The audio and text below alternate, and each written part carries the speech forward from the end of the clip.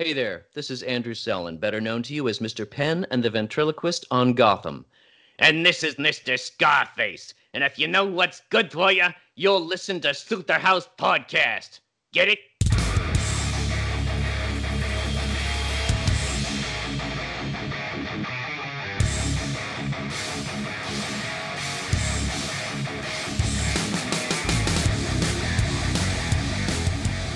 Welcome everybody to Superhouse once again. This is the second part into our deep dive into the Batman video games. I am the man who knows too much about Batman video games.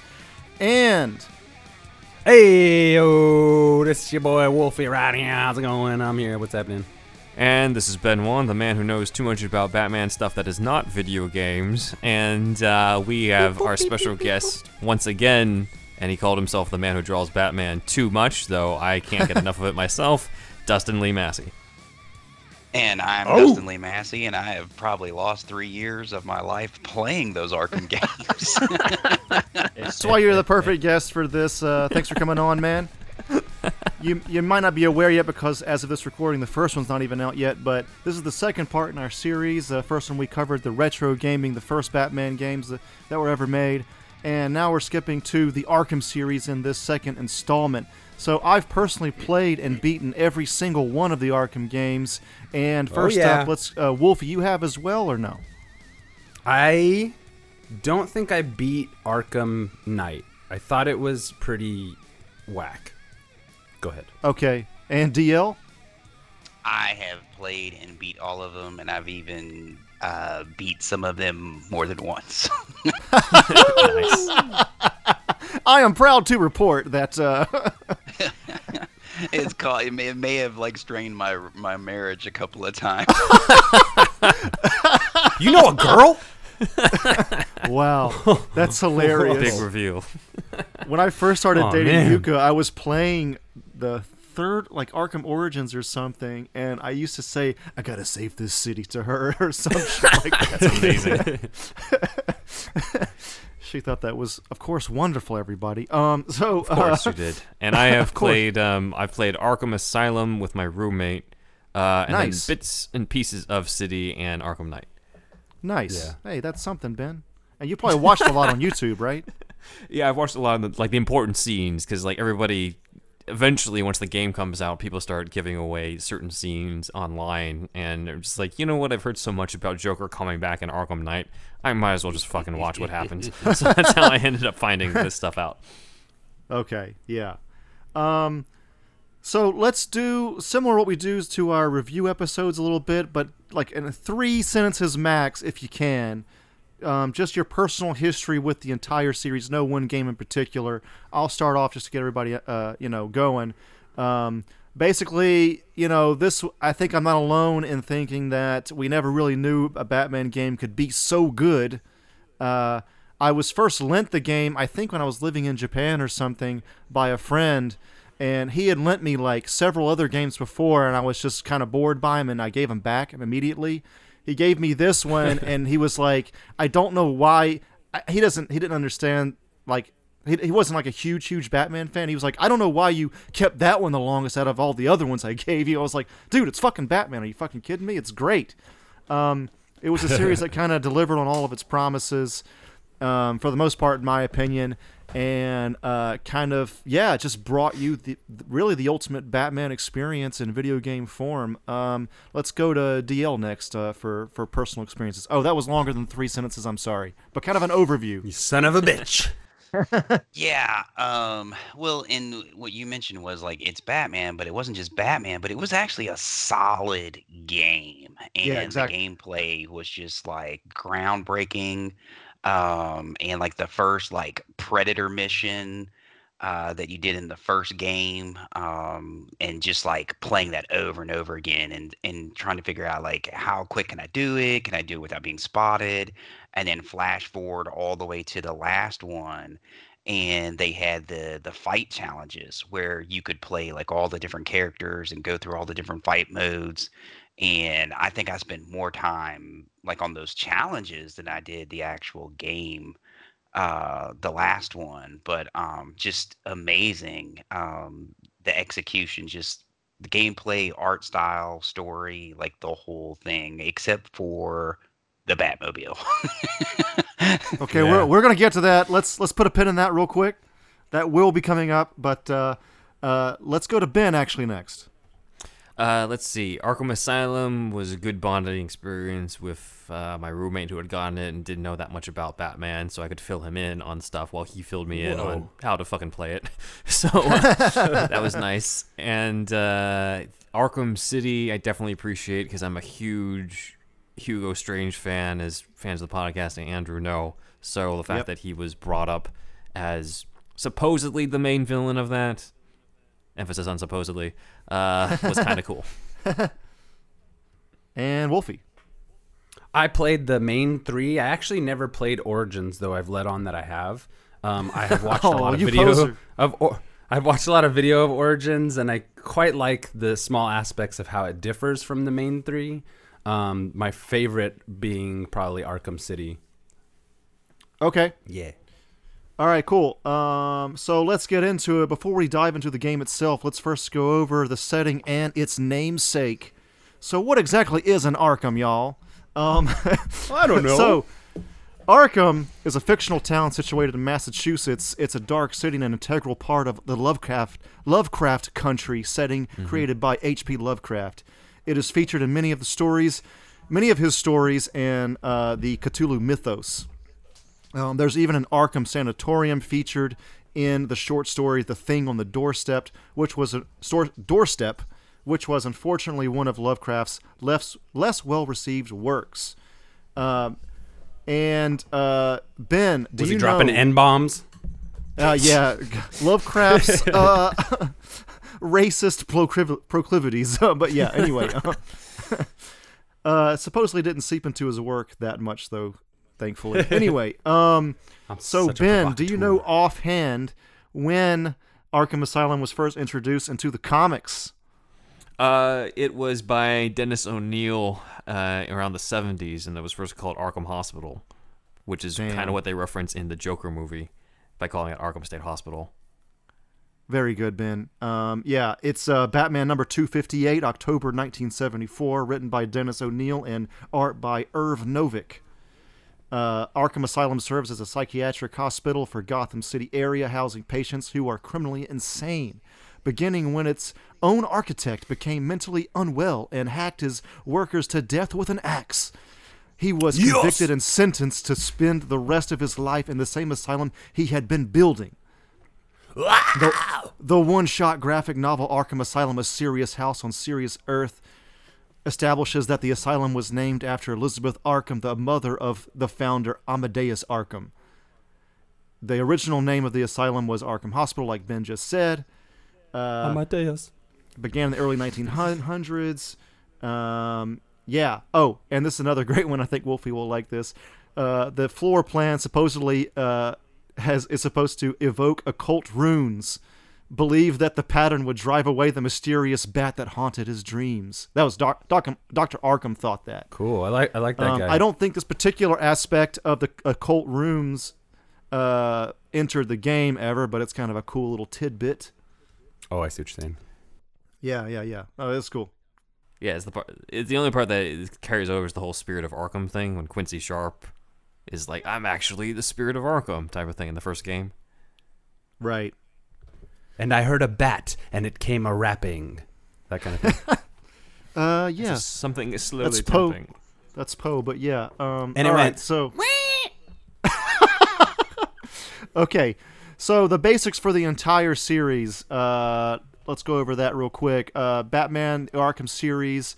The term Arkhamverse is fan originated. I don't think that's official, but it serves a purpose, especially online. It's an action-adventure video game series based on DC Comics character Batman, developed by Rocksteady Studios and won by WB Games Montreal, published by Warner Brothers Interactive Entertainment. The first two Rocksteady games were written by veteran Batman writer Paul Dini and featured voices by Kevin Conroy and Mark Hamill for Batman and the Joker, respectively.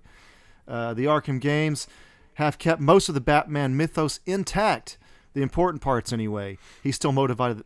He's still motivated by the death of his parents. He's still secretly billionaire playboy Bruce Wayne. He has Alfred, the Batcave, the Batmobile. Well, especially in the fourth one. All the important things are there for the most part. And of course, the series starts off, as we all know, in Arkham Asylum. It's the only one that's only in Arkham Asylum, though. I think it just kind of keeps that Arkham name just for consistency's sake for the series. All of the games in this series are a type of 3D Metroidvania type of game.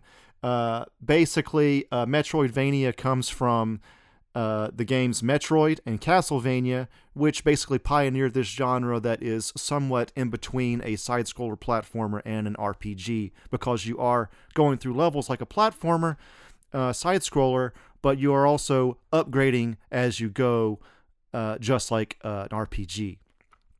Okay? That's how he gets those wonderful toys. Exactly. And you progress through the game beating up bad guys while upgrading as well. So, yeah.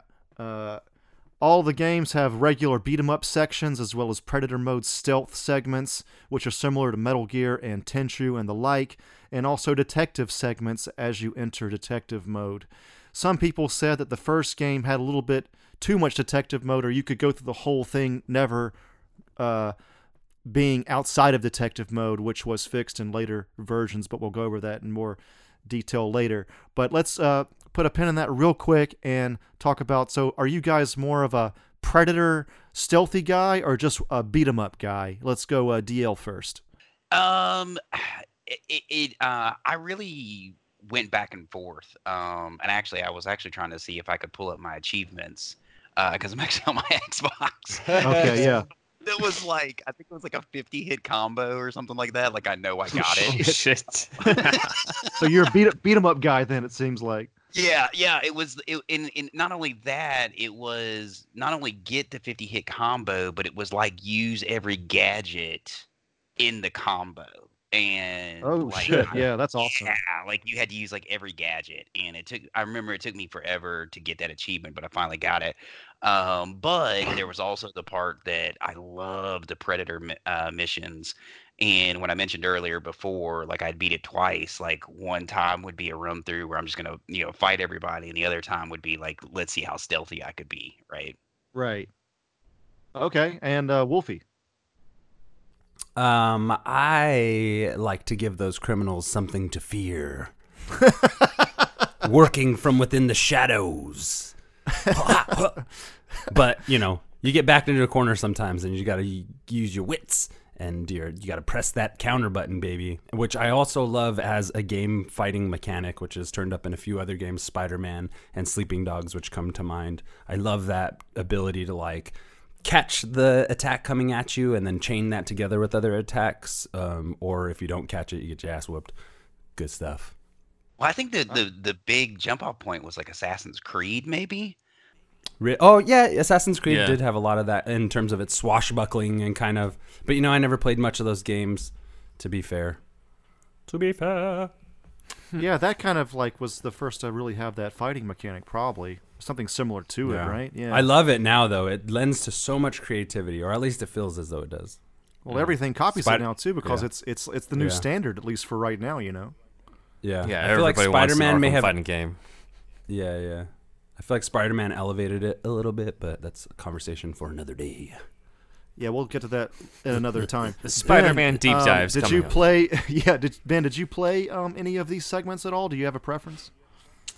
As a Batman fan, I do prefer stealth, but when you're actually at the controller, there is something very cathartic about beating the ever-loving shit out of criminals as much as possible. So I'd have to go with, when I'm under the control, I beat the shit out of them. Like that, I forgot the name of the challenge, but the one in Asylum where you pretty much go at it until you die. I think that was an ongoing thing. Yeah, the survival mode or something like that. We would switch off on that every single night just to get some aggression out.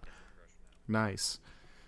I think I do like beat 'em up a lot, but I think I'm slightly more of a Predator guy. I loved Tenchu back in the day, the ninja game. I love Metal Gear, all that shit. I like making people my fucking prey. They never saw me coming. Yes. You know? You string them up before they even knew it hit them. Yes.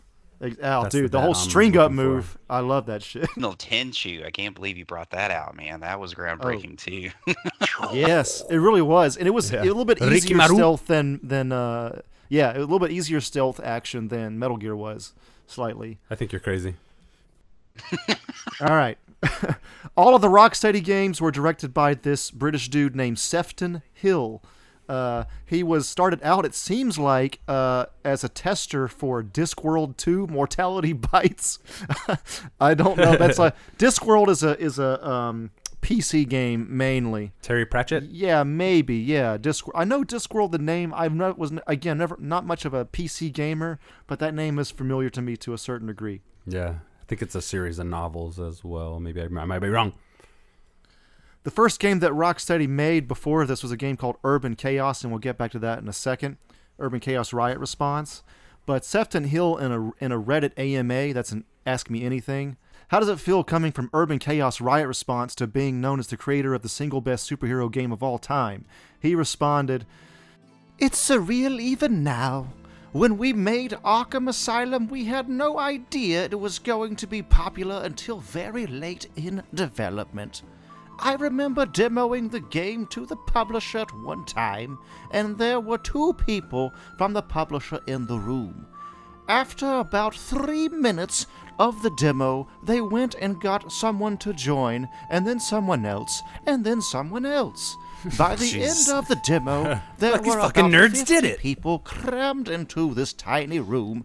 It was then that we started to think that we might have something a bit special." They also asked him, which of Batman's weapons is your personal favorite? To which Sefton Hill responded, "His mind. If he's got one superpower, it's his determination and dedication."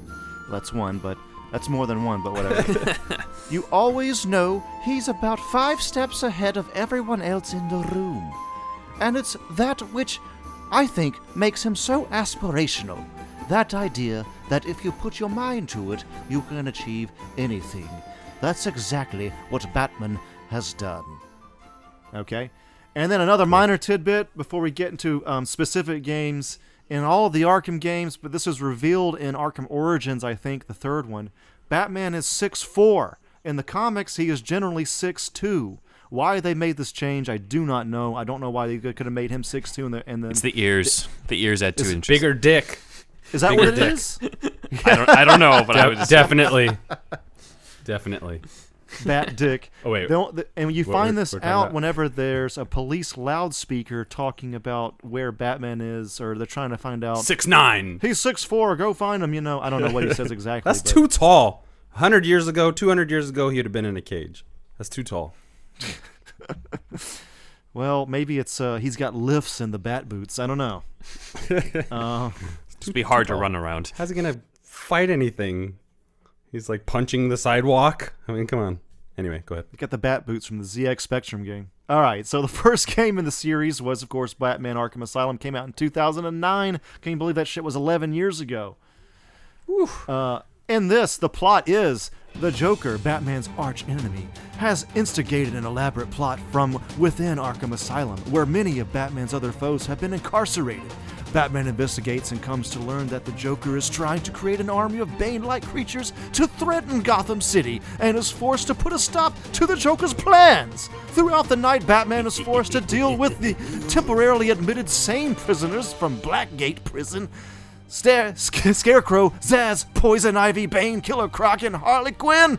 Batman trying to stop his archenemy, the Joker who instigates an elaborate... Did I already go over that? Seize control of Arkham City and trap Batman inside.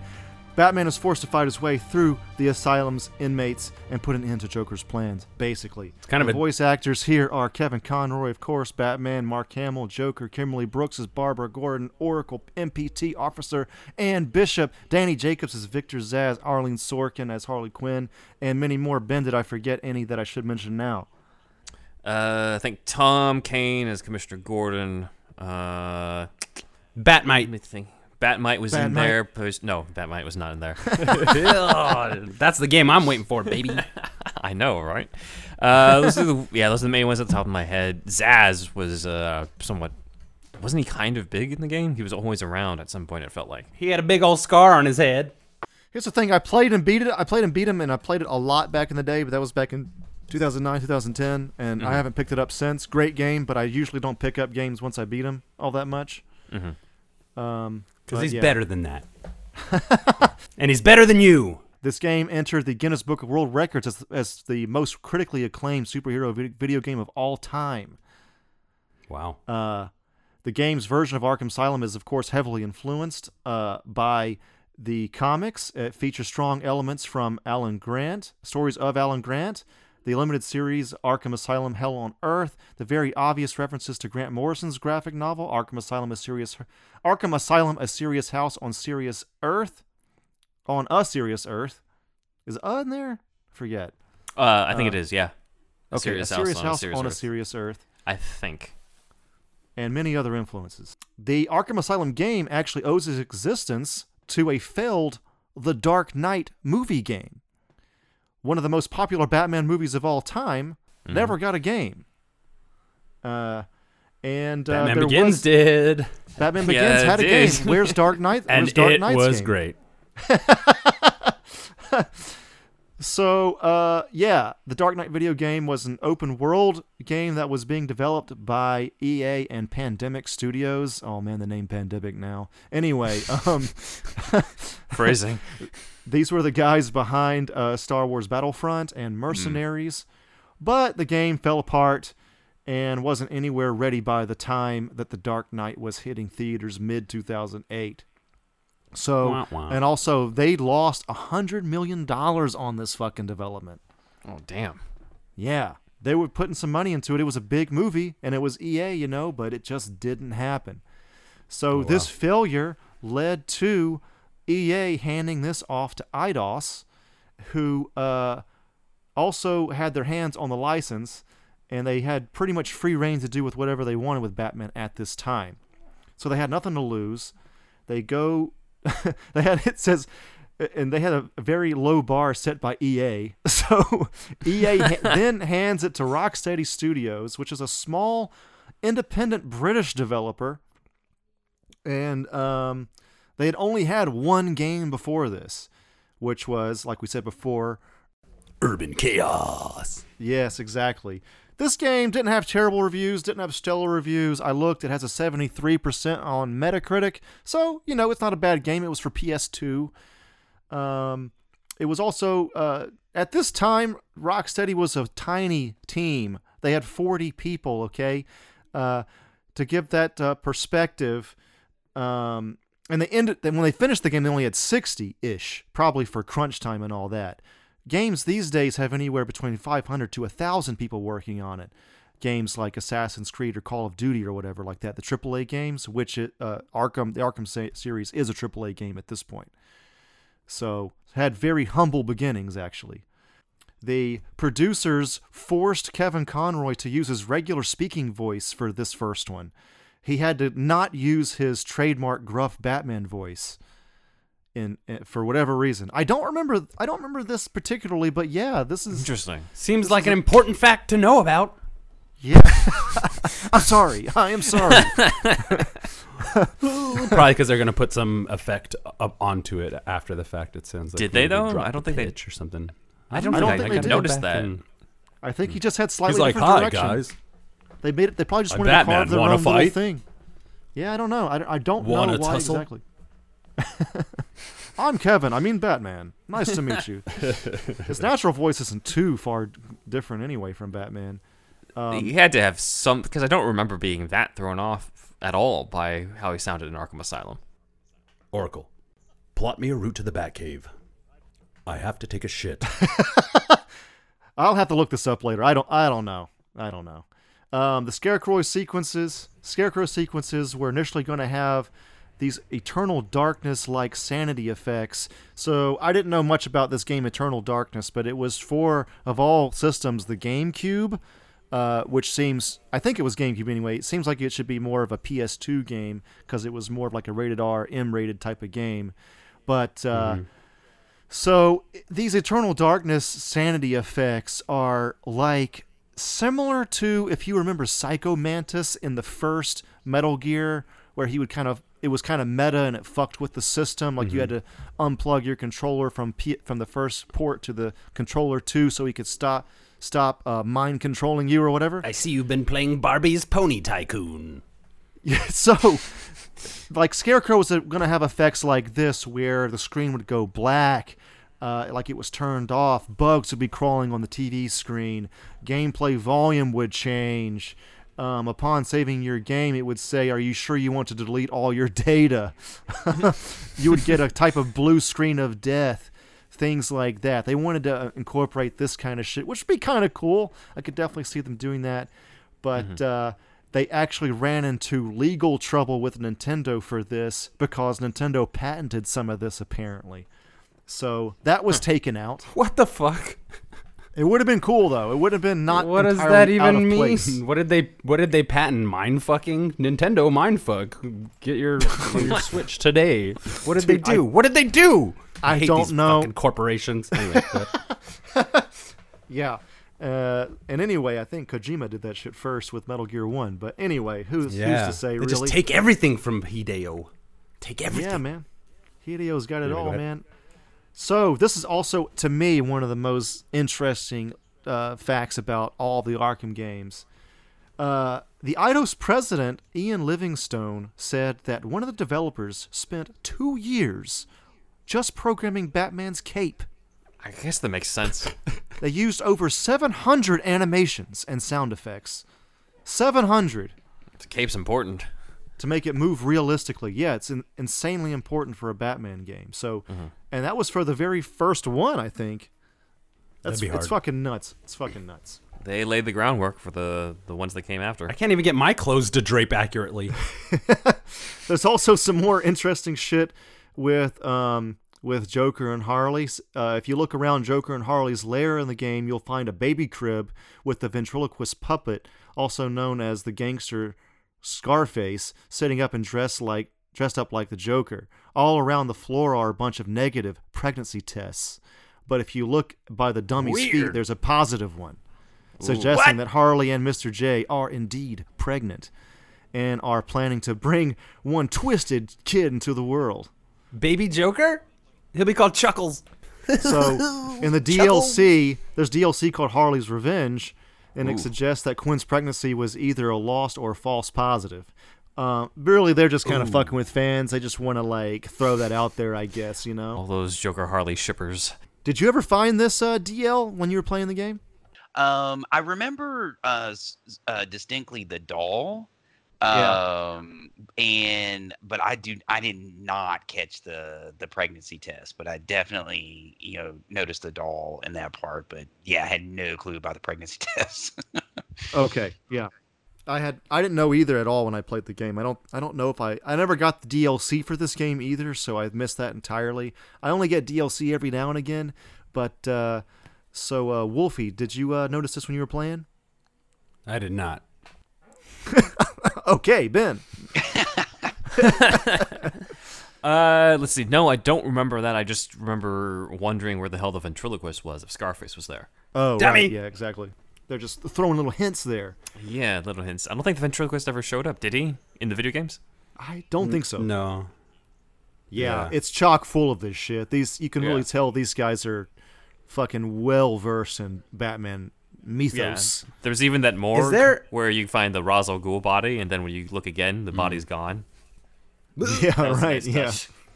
Is there you'll probably get to this later, but is there a crime alley in the Arkham games that you can Oh, yeah. go to? Yeah. Oh, Okay, yeah. Okay, cool. Definitely. I forgot. That I was forget- even I like a whole thing with Scarecrow, right? Like you end up. Yes. Yeah, yeah. Oh. The third one, I the got a fourth- real fourth bad memory. And it's kind of Among tough other too things. because they were so large and Right. so cohesive that it's kind of like some of it blends together. One. Yeah, a lot. They're somewhat similar throughout, but it's not a bad thing. They're consistent. Any other personal experience about this particular game before we head into the other ones? The very first Batman Arkham outing.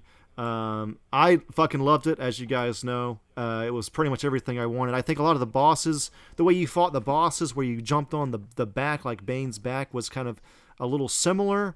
Like all the bosses had a similar pattern, it seemed like. But other than that, it was just, man, it was just fucking great. It was like they just really fucking nailed it. Anybody else? Just let's go with Ben real quick.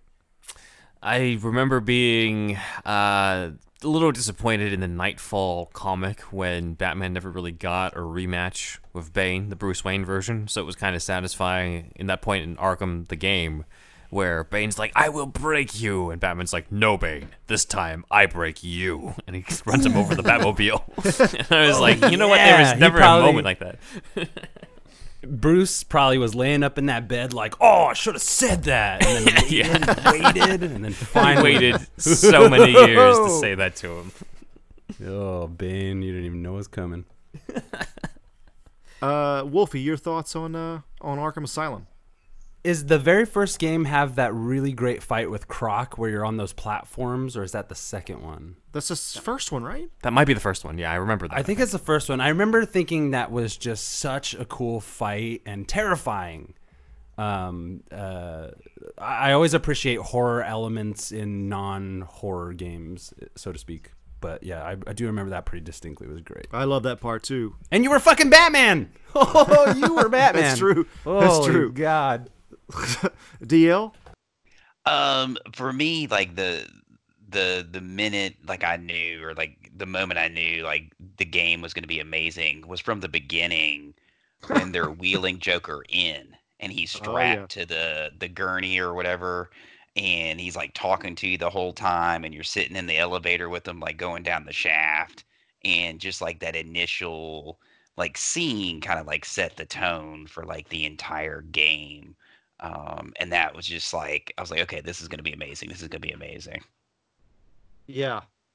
It's just, you really nailed it whenever like there aren't like hardcore Batman fans as hardcore as people like Ben, you feel like they just fucking nailed every single thing about it, just about.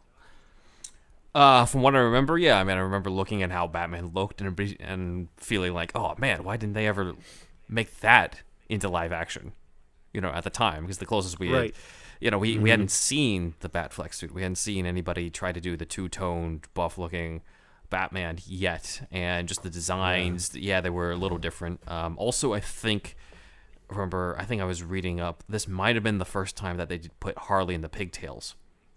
Oh, I think you are correct about that. Yeah, and that's now carried over into her regular outfit, as opposed to before when it was just all the Jester stuff.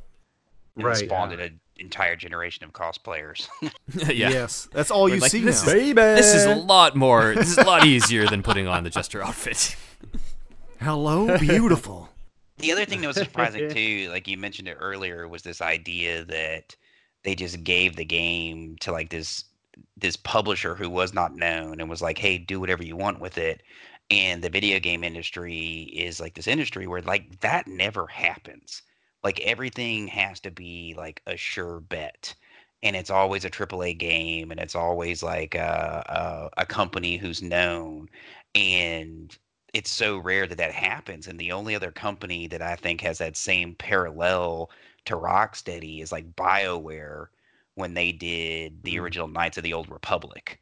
And that game was amazing, and they like blow up. And I see like parallels between those two companies, and they're like the only two that I can really think of that were like not known at all and given these huge properties, and they're like, hey, we don't care what you do with it, and then it blows up, and it's like the biggest thing ever. Right. Yeah, I love that it was a small company too at first. Side note to that. Yeah.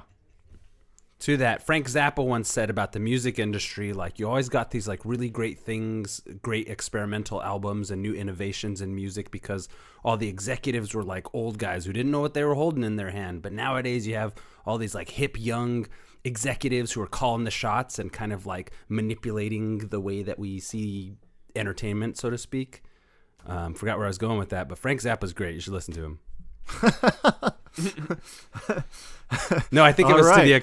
to the credit of like being able to like take the reins on a project without having the corporate weight over you and dictation and stuff like that. For sure, it paid off. Oh, the relationship between art and money. All right. Anyway, so the music was composed by a guy named Ron Fish. He's an American musician and recording artist. And this is some insane trivia, bro. He was the drummer for Dick Dale, which is one of the most famous surf guitarists in the world. Like that whole surf rock from the 60s. Look it up anyway. Yeah, Pulp Fiction. Yeah, the Pulp Fiction intro is surf rock. So he was part of that whole deal. I thought that was insane. I couldn't believe that. Cool. So he was one of the 4 composers to contribute songs to the soundtrack of the game God of War, and then I think that he was the sole composer for the first 2 games. So yeah.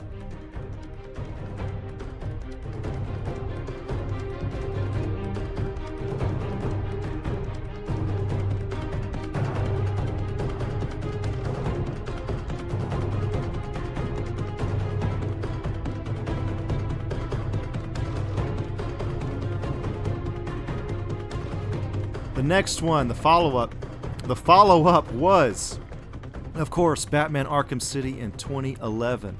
Just like the Nolan trilogy, the second one here is generally considered the best in the series by most fans. I personally happen to agree. Not that I dislike the others, but there was something special about this one. This whole idea of Arkham City, I mean, was that really based on any particular comic, Ben, that you can think of? Not really. I think that was their way of keeping the Arkham name while still allowing you to do what I think everybody wanted to do in Arkham Asylum, which was go to Gotham. I remember being on I'm on the shores or something of Arkham Asylum, and I tried to grapple all the way across to get to the Wayne Tower, and it just never worked. That's awesome.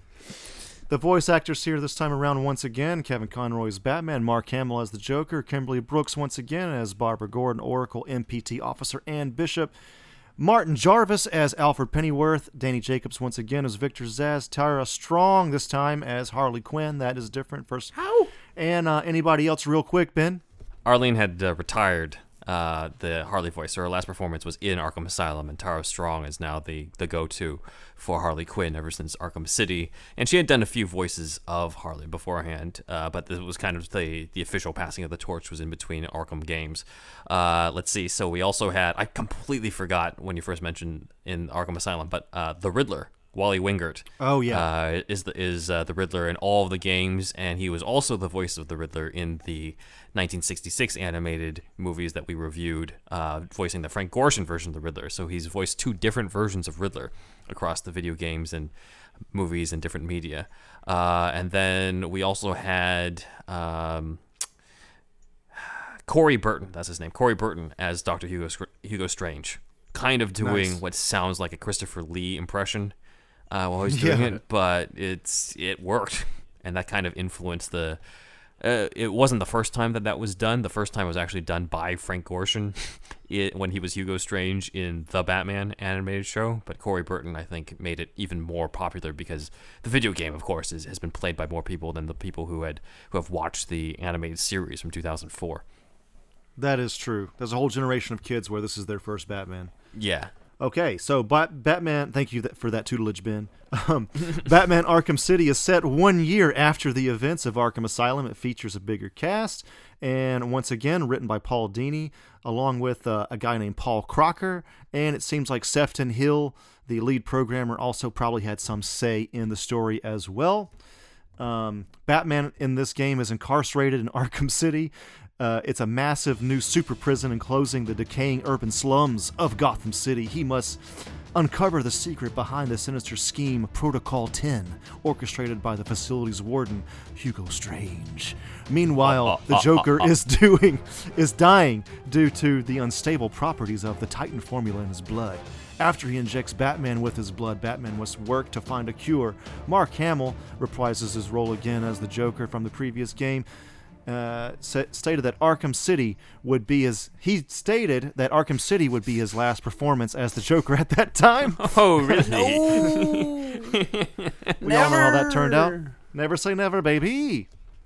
Alan Tudyk as Joker to some success on the Harley show. Yeah, I like his Joker. Yeah, it's not bad. Yeah, Fuck you. Mark Hamill can't do the Joker every time. So this Paul Crocker guy had an interview with denofgeek.com, and he said, I used to work in a comic store and I used to work in a cinema. I love lots of nerdy things, so 4 years ago it was awesome when we got Batman. I remember back when the first Batman movie came out, I used to go and watch the trailer over and over again because I used to work in cinema.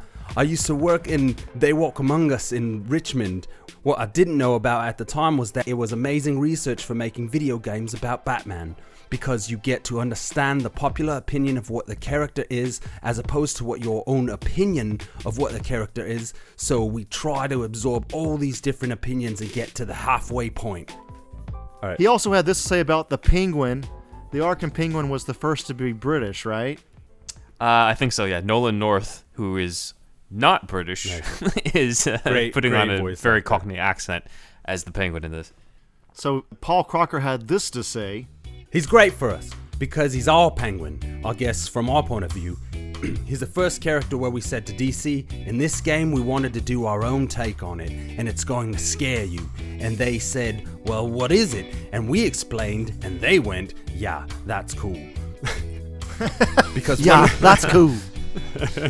Yeah, that's cool. Because we started doing anything for the game. We're very aware of the history of the characters and what they are and what they mean. We want to look at the Penguin and say, that's Penguin. He is Penguin, but he doesn't look like any other Penguin that's ever existed. He doesn't sound like any other Penguin, and that's great for us. Jolly good, Wolfatavius Maximus. That's my Penguin laugh. I think they said that instead of the monocle, it's like a broken piece of bottle that's stuck in his eye. What?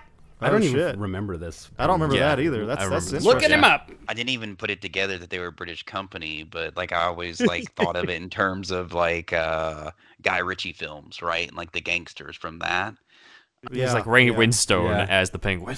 Yeah, right. Like they're making that right. kind of connection. Oh, that's right. Yeah, that's true. I remember now. Yeah, he is more of a like what was that guy, Bullet Tooth Tony or some shit. He's that like new age Cockney gangster. What's that great Ben Kingsley movie? Fucking Sexy Beast. Yeah. I never saw that actually. I love that shit. That's it. He just recently put out The Gentleman, and it's just like hilarious because like all those films are always like just dropping the word cunt like crazy. That's how they say hello in the UK. Hello. Cunt. Cunt. It rolls off the tongue, really. Ben, did you enjoy this Cockney Penguin?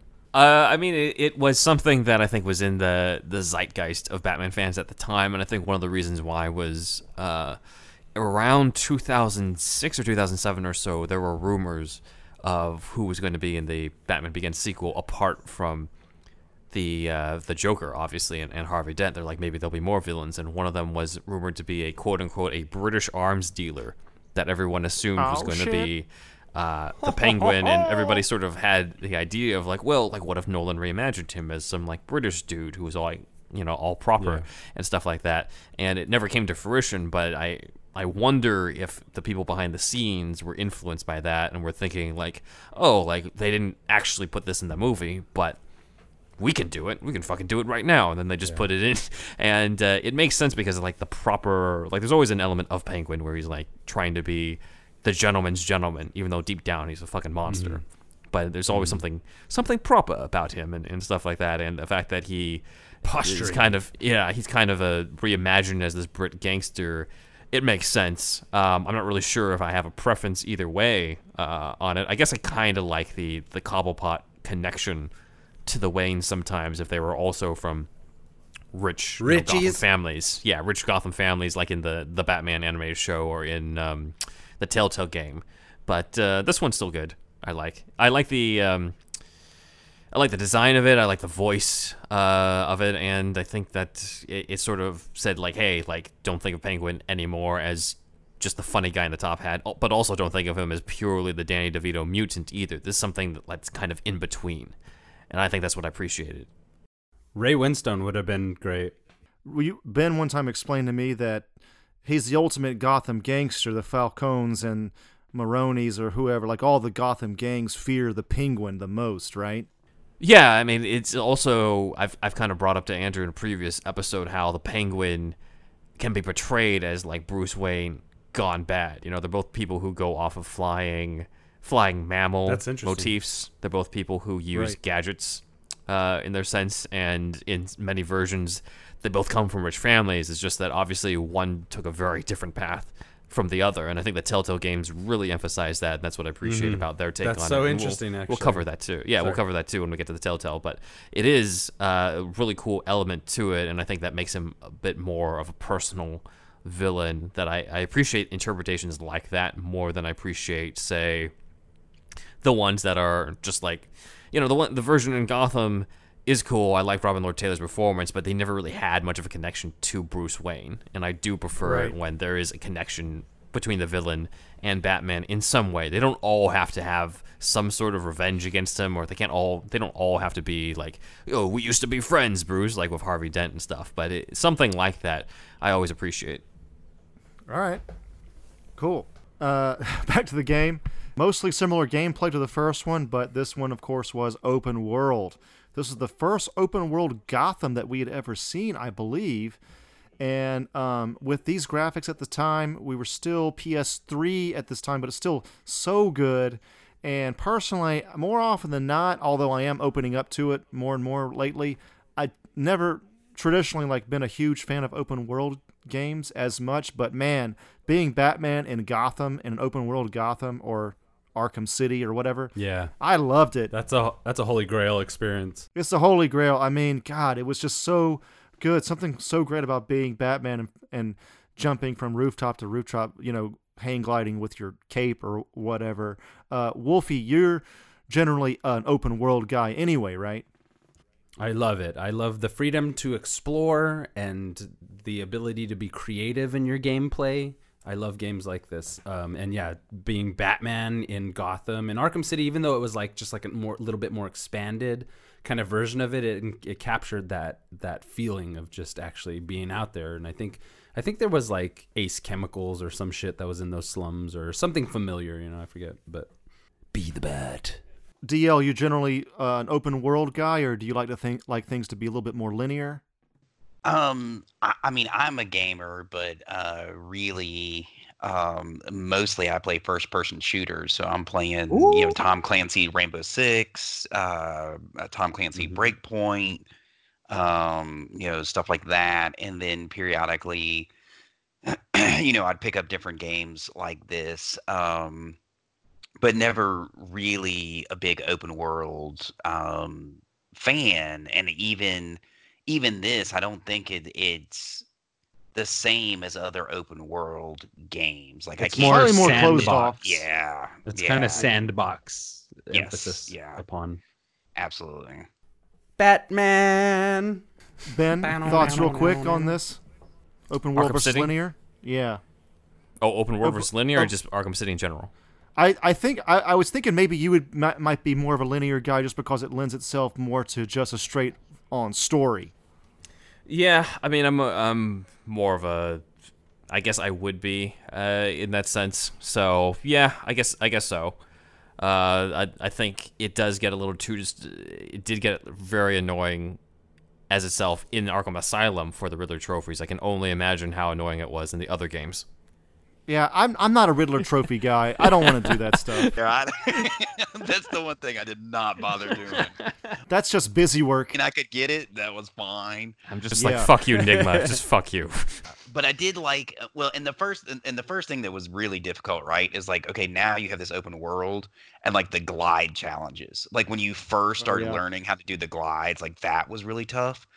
And then the other thing that was like fantastic was I liked being able to go around and you start the little side missions where you had to do like all the like different clues and use all the different gadgets and like figure out the puzzle and then like track down like whoever, you know, the villain was for this like murder or whatever. And I thought that was really fantastic. And the only thing that I think the only thing was eventually like I played it so much like you start to like go, I want outside of here, and I want to stop criminals from attacking like everyday people. Like you want to see like a regular city populated, and you're stopping like crimes versus gangsters fighting gangsters.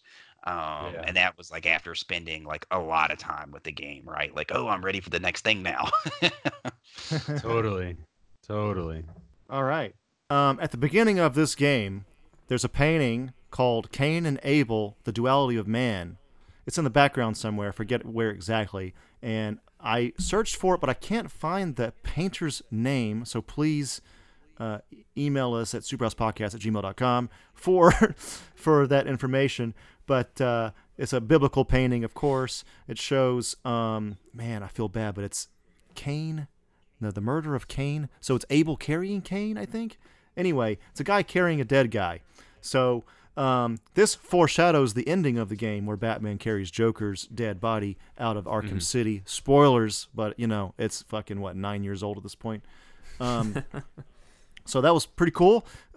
It's also been said that John Carpenter's Escape from New York, the 1981 movie, was one of the inspirations for the story for the game.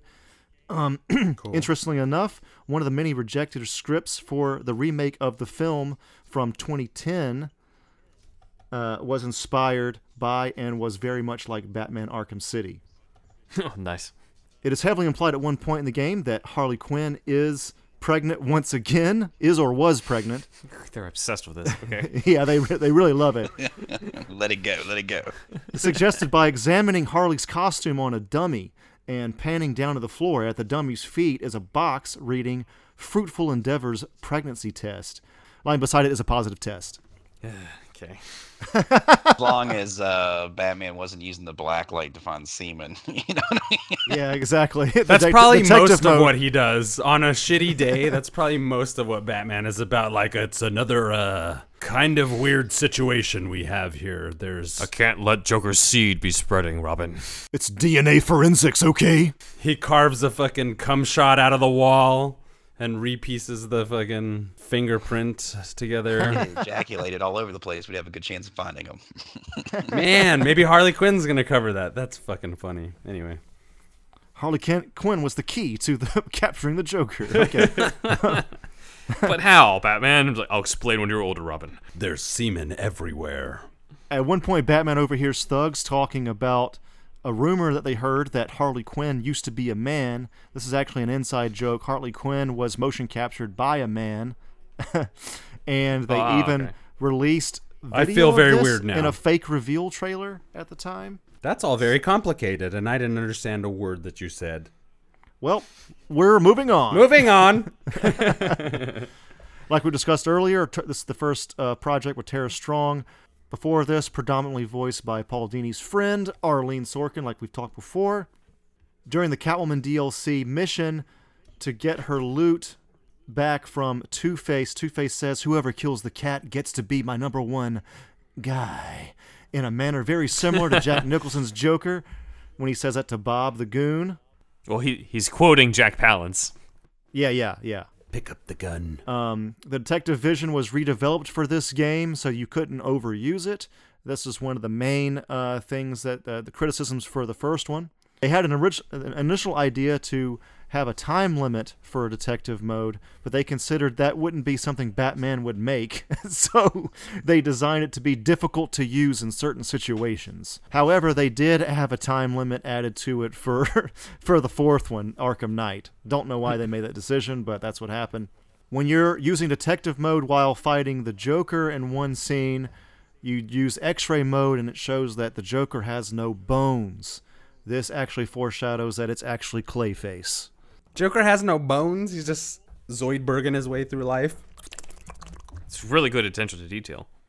Yeah, very good. So, personal experience with this second one, Arkham City, I already said I think it's my favorite out of the whole series.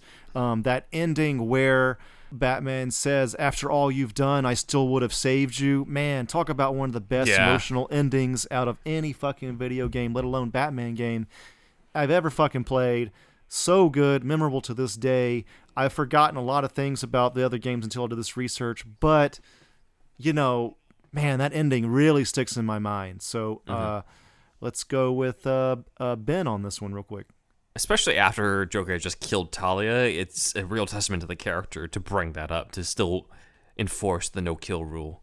Even though in a video game especially one where he's breaking bones all over the place, he's refusing to kill thugs, but man, is he really fucking them up throughout this entire series. But there's no point where you actually do seem like you've crossed that line completely.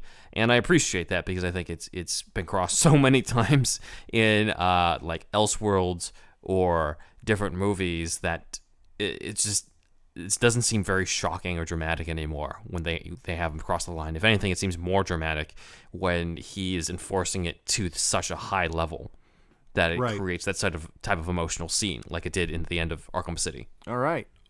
Wolfie.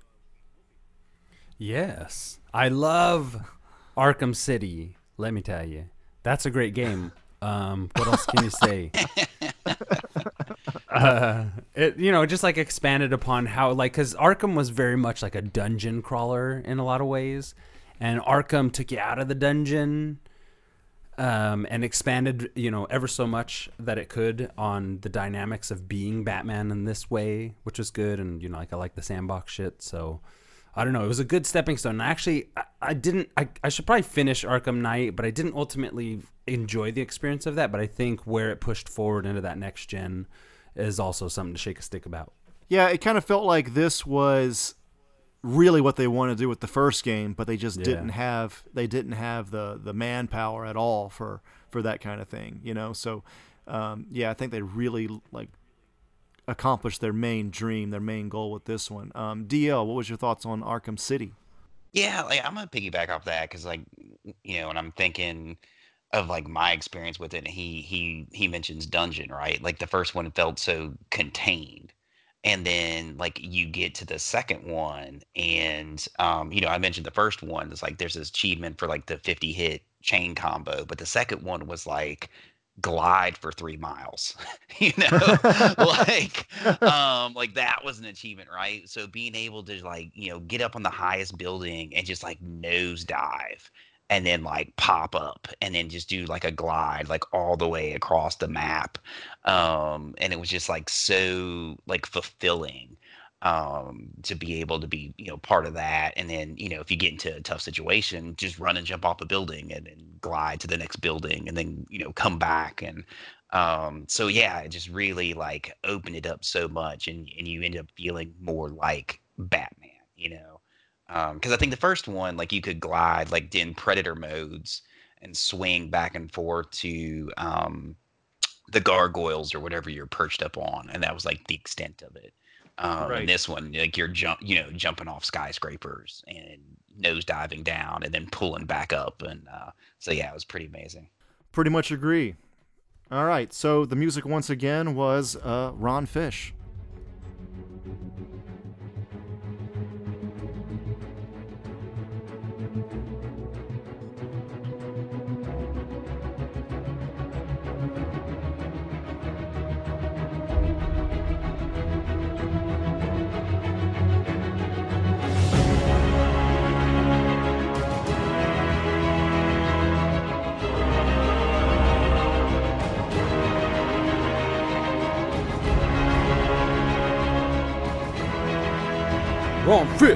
Ron Fish.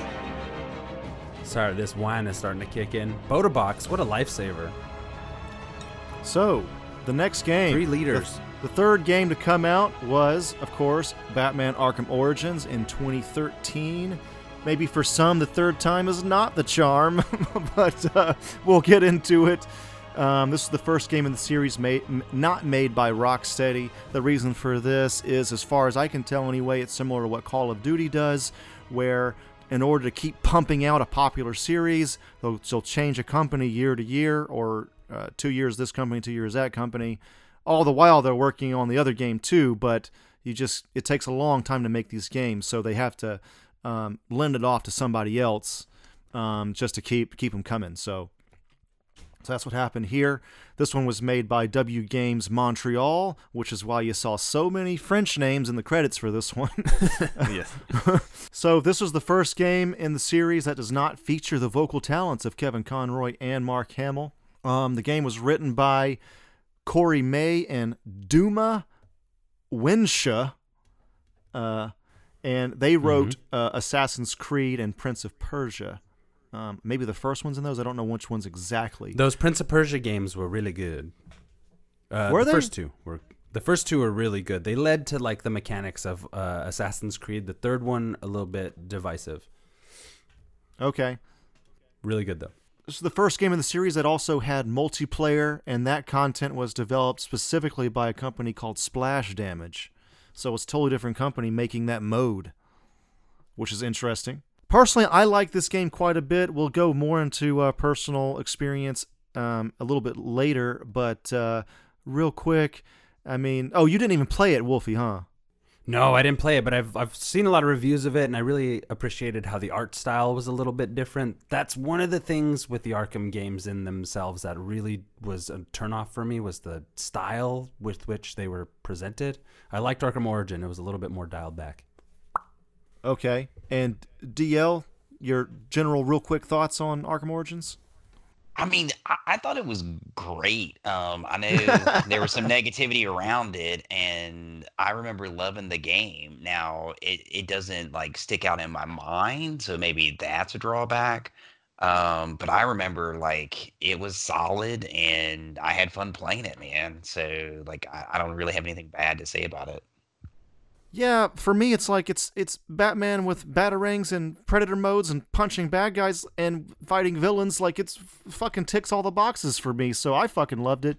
Cool to see kind of like a prequel. So, yeah, I don't know. I didn't really get it personally, but whatever. And Ben? I think one of the best detective scenes in general for Batman is when he's solving the murder. Yeah. And he connects it to, it's when it has to deal with Black Mask's girlfriend.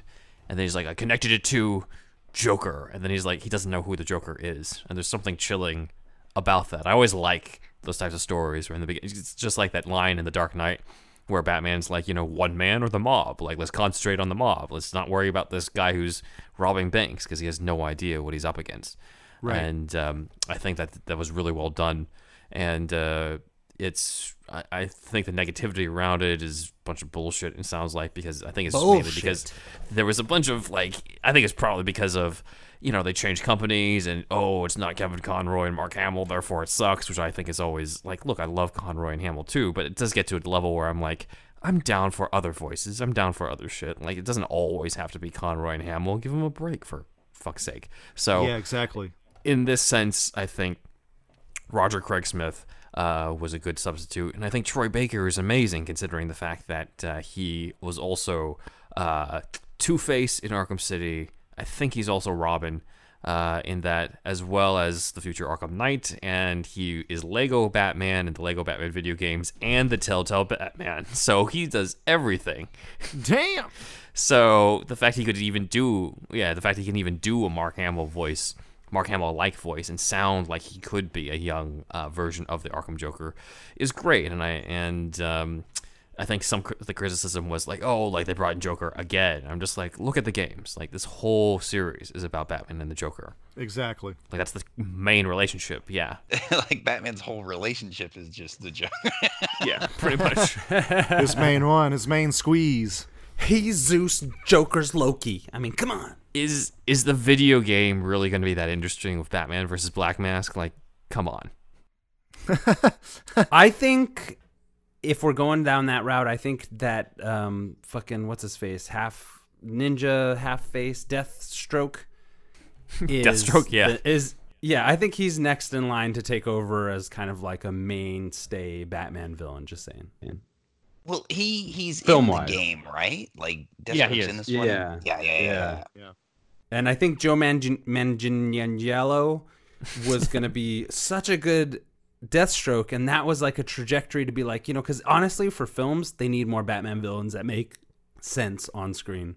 Just saying. Well, and because they kind of blend together, so I don't remember which one like Deathstroke popped up in first, but I remember the fight scene just being like amazing with Deathstroke, and I thought it was Origins. I thought it was that game. I think it's Origins. I think because that's the one that Tim Miller directed, the promo where it was Batman versus Deathstroke. Because there was like the laser sights periodically are popping up on you, and then eventually like you get to him, and then there's like a quick time action thing, and then you have like the fight. Yeah, it was fantastic. This game was, of course, not directed by Sefton Hill because it was directed by Benoit Richer. Nice. Montreal, everybody. But yeah, Otherwise known as Le Batman. I couldn't find a whole lot on Monsieur Richer, but his Twitter profile says that he is, quote, a passionate dad, game director, gamer, runner, and ultimate frisbee player. Oh my. I think it was the first game he directed. He was like a level designer or something before that. And he has gone on since this to direct a VR game called Transference. Like Ben said earlier, the voice actors are Roger Craig Smith as Batman, Troy Baker as the Joker, J.B. Blanc as Bane, Yes. Martin Jarvis as Alfred, Nolan North as the Penguin, Tara Strong as Harley Quinn. Michael Gough, voice of Jim Gordon, is not to be confused with the late Michael Gough who played Alfred in the Burton Schumacher films. To be a very talented 90-year-old if he could do that. Exactly. Oh, as well as CCH Pounder, Amanda Waller. Of course, playing Amanda Waller, and Robert Costanzo is back as Harvey Bullock. Costanza? So, Yeah, his last name is Costanza, yeah. George! It's the summer of George! anybody else I'm missing that should be mentioned real quick? Of course, there's more than this, but just trying to get the major players listed here. Wally Wingert returns again as Enigma, who becomes the Riddler, obviously, and then Kelly Hu as Lady Shiva. I don't remember who Deathstroke was off the top of my head. I don't remember either. Please send us an email. Complain to us. All right. So The actor's listening to this and he's like, "Fuck this." Deathstroke Arkham Origins. It does have the best commercial, because this is the one that had the commercial that does the little flashes of Batman's origin from the shot of his parents getting killed to him at the funeral to him getting bullied to him training, and all leading up to him fighting off Bane, I think. Ben, I believe you mean Deadpool 1 director Tim Miller, of course. Yes. I don't know if he did that one. He directed that one, I believe. I thought he directed the Deathstroke one. Oh, he directed one of those, I'm sure. I think he directed the Deathstroke one. Deathstroke was Mark Rolston. Mark Rolston was Deathstroke. It looks like the voice actor. Okay.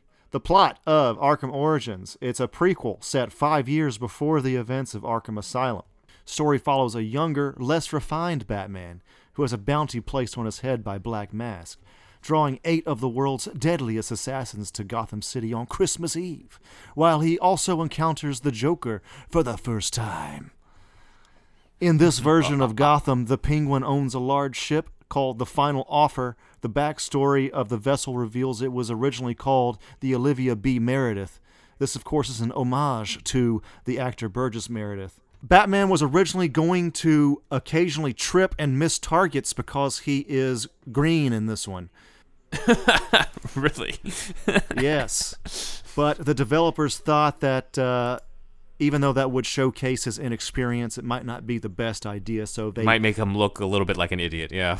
Yeah, it doesn't... If only they had took that advice with Flash in the Justice League movie.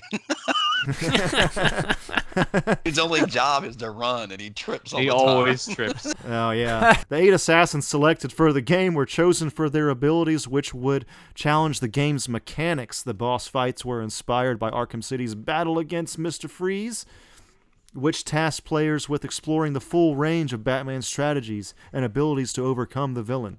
Copperhead's character required 3 motion capture actors to animate, a stunt woman, a Cirque du Soleil performer, and a martial artist. The game's version of the character Copperhead was female instead of the male version from the comics. It also got input from Jeff Johns himself. The version of the character is also planned to appear in the comics as the new Copperhead. So I guess this has already happened? Copperhead's now female in the comics? It might have. She was also female in Gotham in season 1. Okay. A female version of Copperhead went after Bruce and Selina. Okay. Why not? Okay, so early concept art for this game shows that the GCPD were planning to have martial artist enemy types. An E3 demo showed some of the martial artists working for Anarchy, but I think that was scrapped somewhere along the way. There's a side mission where you help Captain Gordon capture prisoners one of the prisoners has the same mugshot number as O.J. Simpson when he was first arrested. What? He did it, guys. Guys, he did it. the dude at the programmer at the water cooler, like, hey, did you guys see this OJ documentary the other night? There's in the Mr. Freeze DLC called Cold Cold Heart, Batman knocks Ferris Boyle unconscious, and then he says, "Take a seat, humanitarian." This is a reference to the episode of the Batman animated series Heart of Ice, which Cold Cold Heart is based on, where Batman says to Boyle at the end of the episode, "Good night, humanitarian." I think that's Maurice LaMarche doing Mr. Freeze, replacing Michael Ansara, doing a very Michael Ansara sounding Mr. Freeze, but Maurice LaMarche is very famous for being the Brain in Pinky and the Brain, as well as that's doing right. Orson Welles. Yeah. That's right. Yes. All right. Try to take over the world. I wasn't a huge fan of Pinky and the Brain. Anyway, You're Mr. Freeze is coming for you. Mr. Freeze coming for me. I like the voice actor, though, of course. So the third one, I actually liked it, like we said. I don't know why people hated on this so much. For me, the best part, did we talk about this at all? The Firefly part? That was really No, great. we did not. I remember it being really hard chasing him down. That was the most memorable part for me. That and the Mr. Freeze DLC. I did get that DLC because it's Mr. Freeze. It was fucking awesome. DL, what'd you think of Arkham Origins? Like I said before, like I knew going into it that it had some hate. But like I said, it's ice cream. It had all the nuts and bolts of the originals. It was great.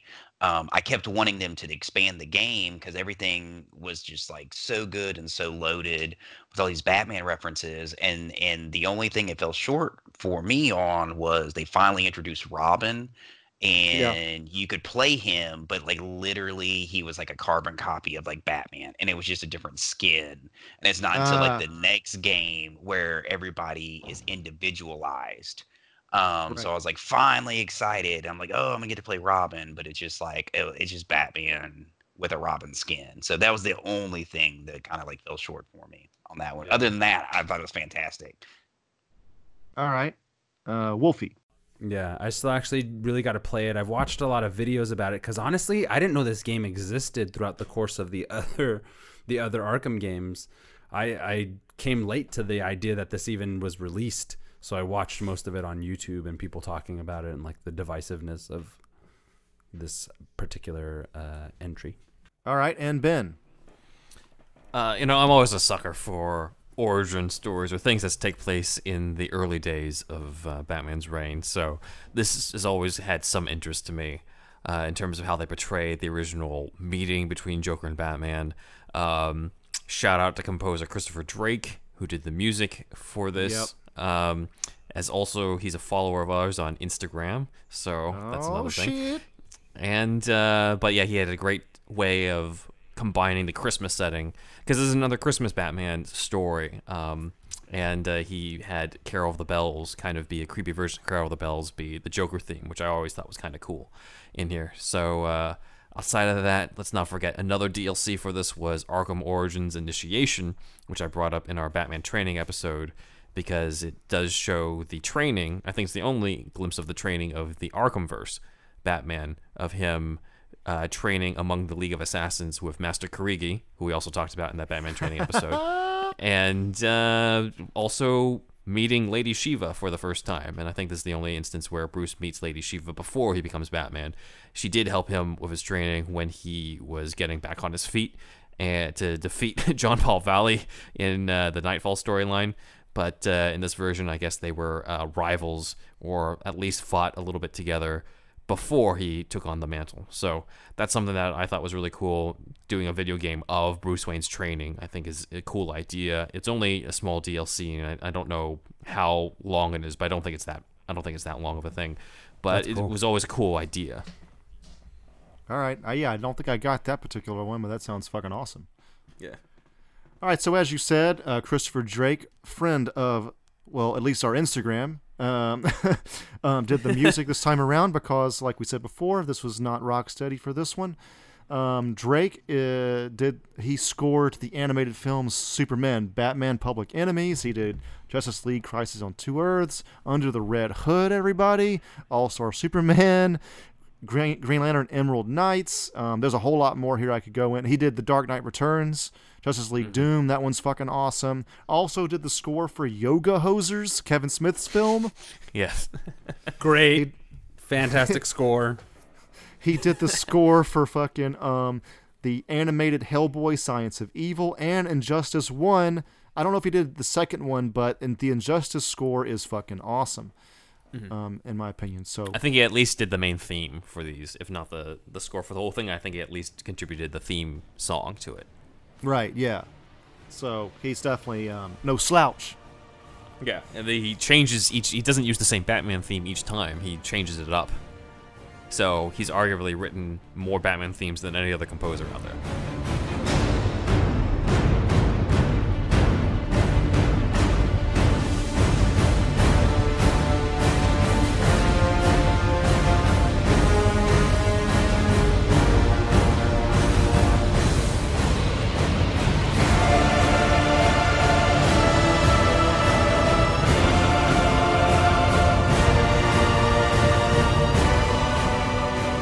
We've arrived, everybody. The last one, Arkham Knight, 2015.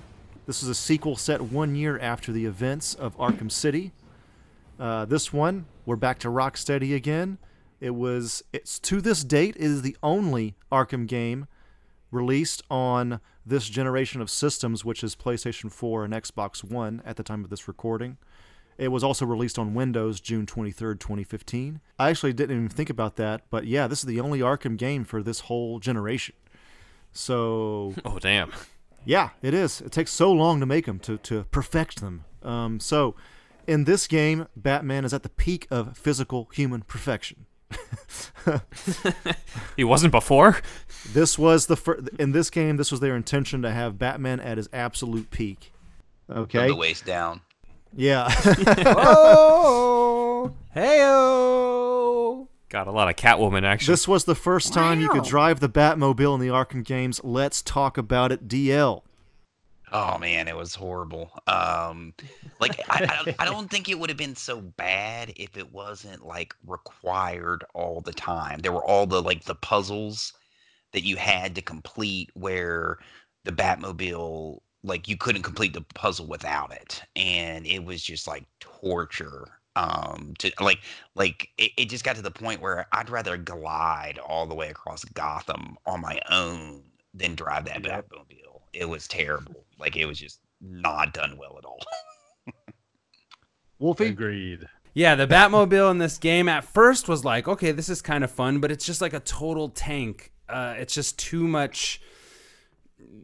It's too much. The whole thing is just too much, the Batmobile in there. And they could have done it in a better way. Had it been an actual like open world game rather than still a sandbox kind of game, it would have made more sense because you would have had places to go. Imagine if you had a Grand Theft Auto mod, essentially that was Arkham, and you had a Batmobile in that, you'd be going places. In this game, it was just kind of like a whole different arcade game in between the times you get to be Batman. Shit sucked.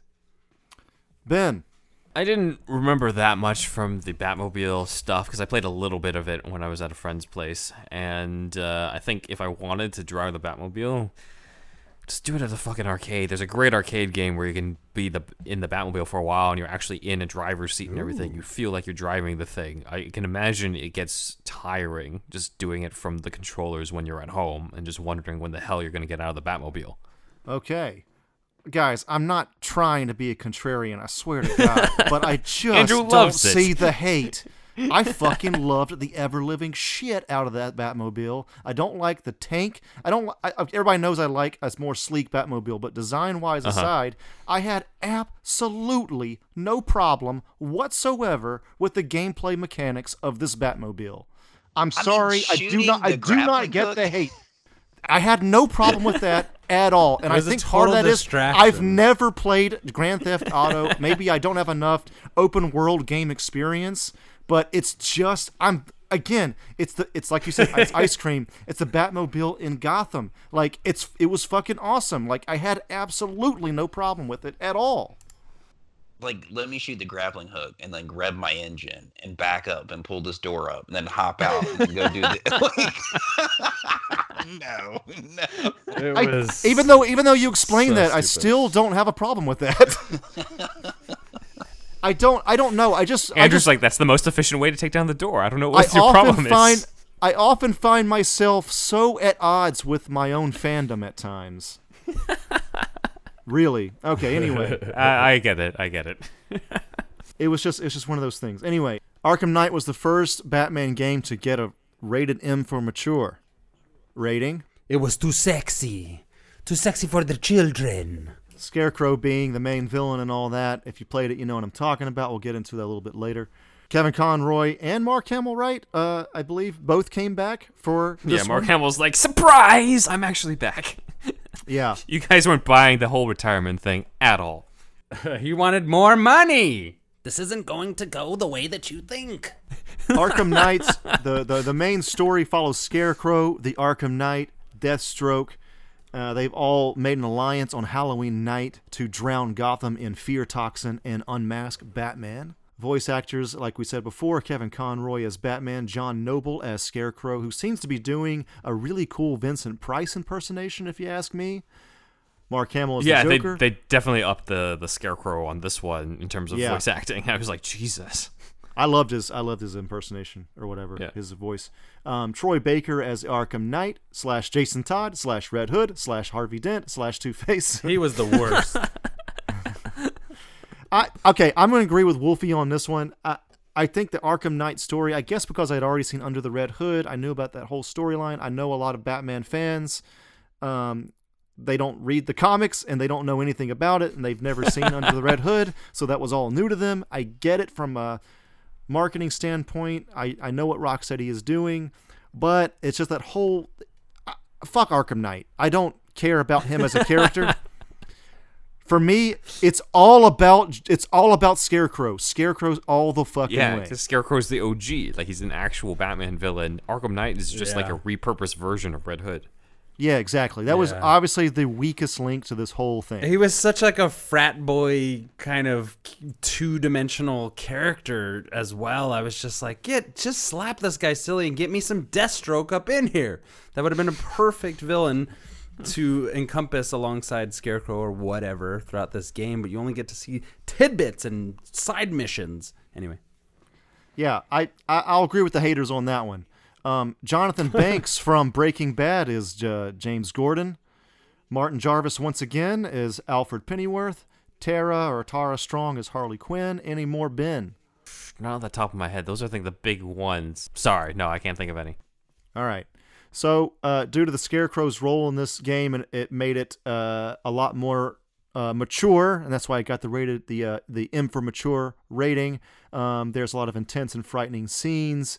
The outfits are a little bit more provocative, especially by Harley Quinn. There's even a fetish shop in Gotham Oh in this game. Oh yeah. Who doesn't like cat feet? Yeah. I mean, Batman's already kind of got a fetish thing going on anyway. A lot of whips. Anyway, so they implemented the fear takedown in this one.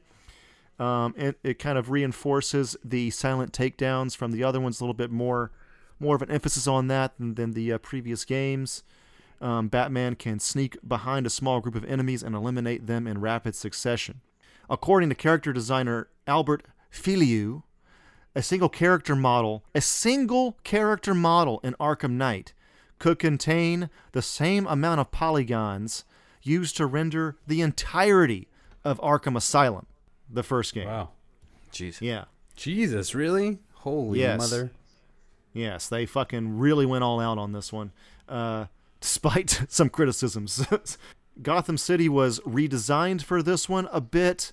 Well, the previous games had a little bit more Gothic architecture, but this one had a little bit more believable and dense cityscape, adding more elements like neon lights, billboard advertising, American-styled cars are in it, shops as well. Art director David Higo described the final design as, quote, feeling a bit out of time. You couldn't pinpoint whether it's 20 years ago now or in 10 years' time. I do not know if that guy is British. So, in the DLC, Matter of Family, a hidden room can be found between the Ferris wheel and the Great White. Inside the room, the player can find the DC villain Starro the Conqueror and a containment tube. What? That's fucking awesome. I did not know that. Anybody catch that while playing? No. Yeah, nobody did. All right, so do you know Starro, Wolfie? He's like a big star, right? And they fought him Starfish. like the He's Justice a giant Society or some starfish. shit. It's like Yeah, very Justice early League. on, correct? The first Yeah, okay. first appearance, that was the first villain they went up against. They It's- were on it's- drugs. It's really cheesy, but excellent, you know? One of those things. Excellently cheesy. Come on down to Domino's.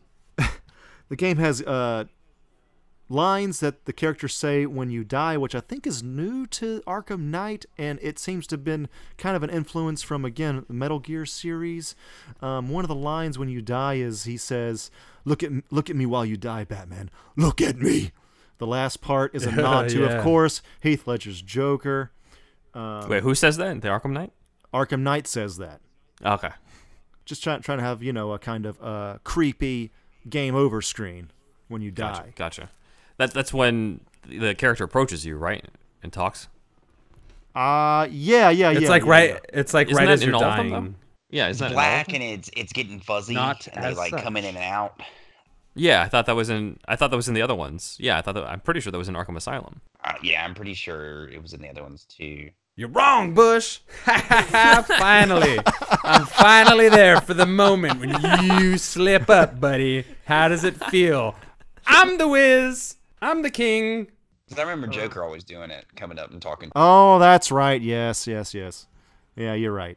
Well, Arkham Knight version of this one and this one was Look at Me. So, in the game's true ending, there's a few endings, but I guess, you know, when there's several endings, only one is going to be canon, generally speaking. And in the canon ending for Arkham, Calendar Man can be seen in the crowd. Really? Yeah. I don't know where that crowd is exactly, but yeah, he's in there. The Penguins Crowd outside Wayne Manor? I believe so, yeah. Maybe you're Okay. right about that, yeah. And the Penguins company front is called North Refrigeration. This is a nod to Nolan North, just to his name. That's it. Nice. Gray Ghost posters can be seen throughout the game. I remember most awesome. specifically there's a Gray Ghost poster in an elevator somewhere. And I was like, oh, fuck, that's awesome. Ghost. One of the best episodes. Mm-hmm. Isn't Beat there Flying Bats. Grayson posters in this one too? I believe so, yes. Well, that'd be kind of outdated, considering we're already on to Tim Drake. Yeah, I thought they were. They're awesome Timmy. in-game posters too. I'd order a print of that shit. Anyway, Sefton Hill, the director, stated on Reddit that they were originally going to include an interactive combat battle against the Rocksteady employees in the game's credits. Har har. What? Yeah, just like a little extra thing during the credit roll. That's it. But they didn't have enough time for it, and it would have been what's known as a New Game Plus, which it harkens back to the days of Chrono Trigger, I believe. It's just basically after you beat a game, you can play it again with some different features. So, but they had to remove that for time constraints. Each time the player got knocked down, the developers' names and roles in development were to appear during slow motion as Batman got up, I guess, or something. I don't know. But anyway, that was going to be the New Game Plus thing. You actually lost your radar, or not radar, but when you played it again, you didn't get the counter notification. Like you would get like the lightning bolts around your head. And if you- Yeah, if you do it again, like you didn't get those. Like you had to like just be in tune with the rhythm and like figure out the counter on your own. Okay, that was a New Game Plus. That was after you beat it. Yeah, New Game Plus. I think that was on all of them. It's like it would start over, and you would have all of your upgrades and everything intact that you got from that last game, but then they would make the difficulty a little bit harder. Oh, okay. Let's go in the more in-depth personal experience for this final one. I know a lot of people didn't like the Batmobile mechanic, like we said, but I Really enjoyed it. Don't know what the problem was. You're stupid. That's the problem. Scarecrow's voice was a highlight for me, and obviously he was better than Arkham Knight. And other than that, I pretty much said my piece on that one. Anybody else got any final thoughts on this? Let's go, DL. Yeah, actually, one thing I was really surprised when you said this came out in 2015 because I think like I have two Xboxes and it's still like downloaded on one and I played it maybe like 6 months ago. Oh shit! And yeah, and the thing that I really liked this game, but what I liked most about it was this is finally the time where they introduced all the different characters and everybody was unique. And I spent more time with this one than any of the other games because of the fight challenges and, playing Nightwing and playing Robin and Azrael and Batman and Catwoman and Batgirl and Harley Quinn. Like every single character was unique. And I spent more time doing the fight challenges and mastering all the fight challenges and try to like beat all of them than I think I did the game, like playing the story mode. But to me, like that's what I was like sold on. It was one of those things where I would just go in there and like check out and just lose hours doing the fight challenges. So, everything else maybe people are complaining about, but that part of the game, they like really like finally like mastered it. Wolfie. With Arkham Knight, I felt like it started to get repetitive. I felt like I wasn't feeling like I was Batman so much anymore as like, this is the best we can do to make you feel like you're Batman still. And, they had those like Riddler races and things and all these like little distractions that felt like cheap arcade games that really took away from the atmospheric gameplay of like the first two, especially like the first one in that it felt like a dungeon or something. I felt like Arkham Knight was just like all over the place and it felt really repetitive, and I think that's why I didn't finish it. I'm gonna give that one a shit score. 4 indeeds. Jeez. That game sucked, man. I don't get really it. It's gotta pee. mostly the same except for the fine Batmobile. I don't know. I will never get it. I'll never get it. Where they tried to make it like new and exciting, it was a distraction, and where they left it just the same, it was too much of like repetition, and the story was really not as good as the first two. The only thing that the Arkham Knight Knight story wasn't great, but the gameplay against him I thought was fine. I don't know. I don't get it. Anyway, Ben. All right, so let's see. I always felt Bruce Wayne's face looked really weird. Whenever I saw video clips of this, I was like, what the hell did they do? He looked okay in Arkham City, but for whatever reason, in this version, they fucked it up or something. I don't get it, but that's the thing that comes to the top of my head. The other thing that I'd like to acknowledge, because we had Cole Vallis, the first live-action actor to play Tommy Elliot, a.k.a. Hush, in Gotham, but the first actor to do the voice, or one of the first to do the voices of Hush, was actually Kevin Conroy in Arkham City side mission, as well as in Arkham Knight, where he does the whole thing where he takes on Bruce Wayne's face, which is from the Paul Dini arc of Heart of Hush, which, funny enough, like most people associate Hush with the Paul Dini stuff, with him taking on Bruce Wayne's identity. They don't actually associate it with the actual Hush story, which I always thought was kind of funny. Let's see, and then I know Arkham Knight, Deacon Blackfire makes an appearance in it, which is interesting because that's deep cuts. He was the villain of the storyline The Cult, which we will talk about a lot when we get to the upcoming Dark Knight Rises deep dive, because that was definitely, or it feels like it was definitely, some sort of influence on the Dark Knight Rises, and if it wasn't, then it's a hell of a coincidence. There was also an Arkham VR game, which is admittedly not all that bad, although I didn't think it was that bad. Who knows what everybody else thinks. But the only problem with that one is that it's super short. Not many people have played it because it's VR only. It lasts about like 2 hours, but it was also directed by Sefton Hill. And that one, of course, because it's VR, you're literally, well, not literally, but you're moving your VR controller around to throw batarangs and shit in the Batcave, and Course. I mean, it's not as expansive as Arkham City or whatever, but it's cool. There aren't very many Batman VR games anyway, so it's like, take what you can get. I'm sure there'll be a better one later. But yeah, it was fine. I read an article where it was written by Gus Lewis, who played young Bruce Wayne in Batman Begins, and he played Arkham VR. And I think the title of the article was something along the lines of like, "What it was like to see my parents get killed again." Yeah. So I thought that was kind of cool, and I was amazed at how much he's obviously grown up since Batman Begins. So it just shows how quickly time passes. Even though we're back to Rocksteady for this one, Ron Fish did not return. It seemed like there was a little bit of drama there. I don't know for certain, don't quote me on Really? it, but it seemed like he just wanted to have too much of his own spin on something, and they just wanted to kind of like keep it in the same line as the rest of the games. So I think that's the case. Ron Fish, please come to the podcast and spill all of the gossip and spit venom and whatever was going on. Yes, please do. Please give us all the dirt on that. So they replaced him with a guy named David Buckley. It's a British guy. He was a cathedral choir boy who performed for Peter Gabriel's score for Really? Martin Scorsese's Last Temptation of Christ. That is interesting. The deep cut trivia up in that motherfucker. He has collaborated with Harry Gregson Williams. He did the Shrek the Third score, but also Gone Baby Gone.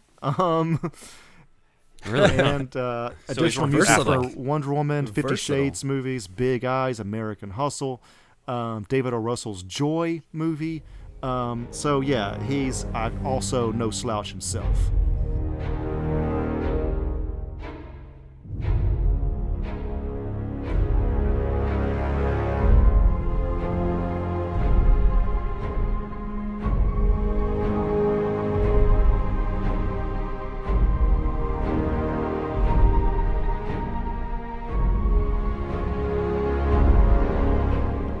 All right, so that's it. We got to the end at the time of this recording. All we know is that they're making a game called Arkham Court of Owls. Only thing we got that. Really? We got Oh, is that, that confirmed? I knew they were making a Is game. that a I didn't know fish? Court of Owls. we Yeah. got a logo and everything, but that is it. I'm sure they were going to announce something at E3. They'll probably announce something in July when E3 was supposed to be. Yeah, Court of Owls is one of my personal favorite Batman stories.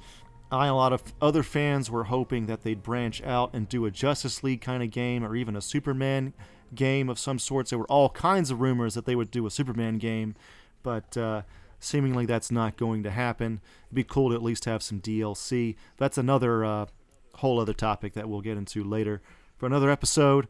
But the other thing to keep in mind is that the Arkham series of games are not the most popular Batman games out there. What? What? They may be the most acclaimed Batman games of all time, but you know what's the most popular Batman video game of all time? The Lego Batman series. That was my guess. What? I got the Kids, numbers right? on this. Especially Lego Batman 3. The Arkham series has sold about 9.5 million copies, but the original Lego Batman game sold 12.5 million. Troy Baker's laughing his way to the bank. He's just Yeah, like, I'm in man. both of them. It doesn't matter to me. I think though, like the last one had a mature rating, and the other ones were, even though they didn't have mature ratings, it's still a much more adult level game. I mean, there's like, True. I mean, everything that we've mentioned is like literally they have somebody on the payroll who's just digging through Batman comics, going, let's plug this, let's plug this, let's plug this. And you know, and the Lego games are just open to anybody. Like anybody can pick that up and play. Yeah, I wasn't too surprised. I was a little surprised, but then like a second after reading it, a second after being surprised, I was like, oh yeah, it makes sense. You I know? would have been surprised if you said Batman from the original Nintendo. No, that didn't. I mean, the video games were a different deal altogether at that point. Yeah, we'll be skipping over the Lego Batman series in our video game coverage right now, just for the sake of brevity. But let us know if you want us to cover that as well. And that concludes our episode on the Arkham series and our second installment of our deep dive into the Batman video games. Ben will once again take the reins in our next and final installment, in which he will regale us all about the Telltale series. Thank you. I'm on the Thank last you. episode, baby. I'm ready Of the for first this shit. of the first season or the second season, Wolfie? There's 2 seasons. I'm on the first season. Then you're not on the That's last good episode. to know. Shit. All right, well, finish up the first season, and then you'll find out what happens in the second season when we do the episode. How about that? Will do. All right, so let's, I guess, have you plug your couple pages. Yeah, man. www.lmasseyart.space. I have prints up there. I have commission guidelines. If you actually sign up for my mailing list, from now until April 1st, you'll get a discount code for 20% off your purchase. And then also, I have my Patreon account, which is patreon.com/DL Massey. And I have 3 different tiers, $3, $9, $21. And you get like all access to behind the scenes progress pics. You get to vote on what covers I do. There's a print of the month club, a lot of different, benefits and content that people on Instagram are not getting right now. So check those out. Awesome. All right. I am Ben Juan Ryder on Instagram, as well as head the Superhouse Pod podcast Instagram account at Superhouse Pod, as well as the Twitter account, also Superhouse Pod. Shout out to our followers, one of them being, as mentioned in this episode, Christopher Drake, composer of Arkham Origins, as well as many DC animated films. His account is at Christopher_Drake. Also thought I would take the chance to shout out to a few of the Instagram followers of ours who have been former guests. So that includes Chuck Patton Art, Rob Freitas at Freight Train Mold Maker. Also, big thank you to fan samg.mov, who sent us some very kind words for our Instagram posts, saying that he had learned so much about Batman from just looking at our Instagram posts. So please keep following and reading, Samg. Let's see. Also to Brett_Taylor, the actress who played Martha Wayne in Gotham, who's a follower of ours, as well as Batforce Tom, a fellow Batman podcaster, and you might be hearing from him sometime soon as well. Anyway, Could be. Yes. Over to you, Andrew. Yeah, I'm Thunderwolf Drew on Twitter and Instagram. Shout out to Kooky Noms, Matt Herring, and Alicia as usual. Please join the Shasta Army. That's our $1 tier on patreon.com/superhousepodcast. Slip into our DMs on Superhouse Pod on Instagram. That Ben probably already that Ben curates. And please send us any mistakes or anything like that to superhousepodcast@gmail.com. Also, to that same email, please send us our voice recordings that you may or may not have been hearing in our most recent episodes. These could be something like Superhouse is fucking awesome, or you're listening to Superhouse, or whatever. Open up your voice recorder app, do a little recording, and then share that to superhousepodcast@gmail.com, and you too can be a part of Superhouse. And I think that's going to do it. I'm looking forward to the Telltale tutelage, Ben, and that's it for me. I'm Wolfie Cruz on Instagram. That's CRUZZ. I also run a meme page called Sentient Meme Generator. Check that out on Instagram or Facebook. Come join my movie group, the Overly Critical Hyper Analytical Movie Club on Facebook. And shout out to Daniel Crozer. Go on Amazon and watch Isolation Man, his absurdist superhero feature. Superhero absurdist. I don't know how to describe it. Go watch it. It's crazy. And thanks for coming on again, DL. Absolutely. It's fun. Oh, yeah. Awesome, man. All right, check us out again. Same bat time, same bat channel.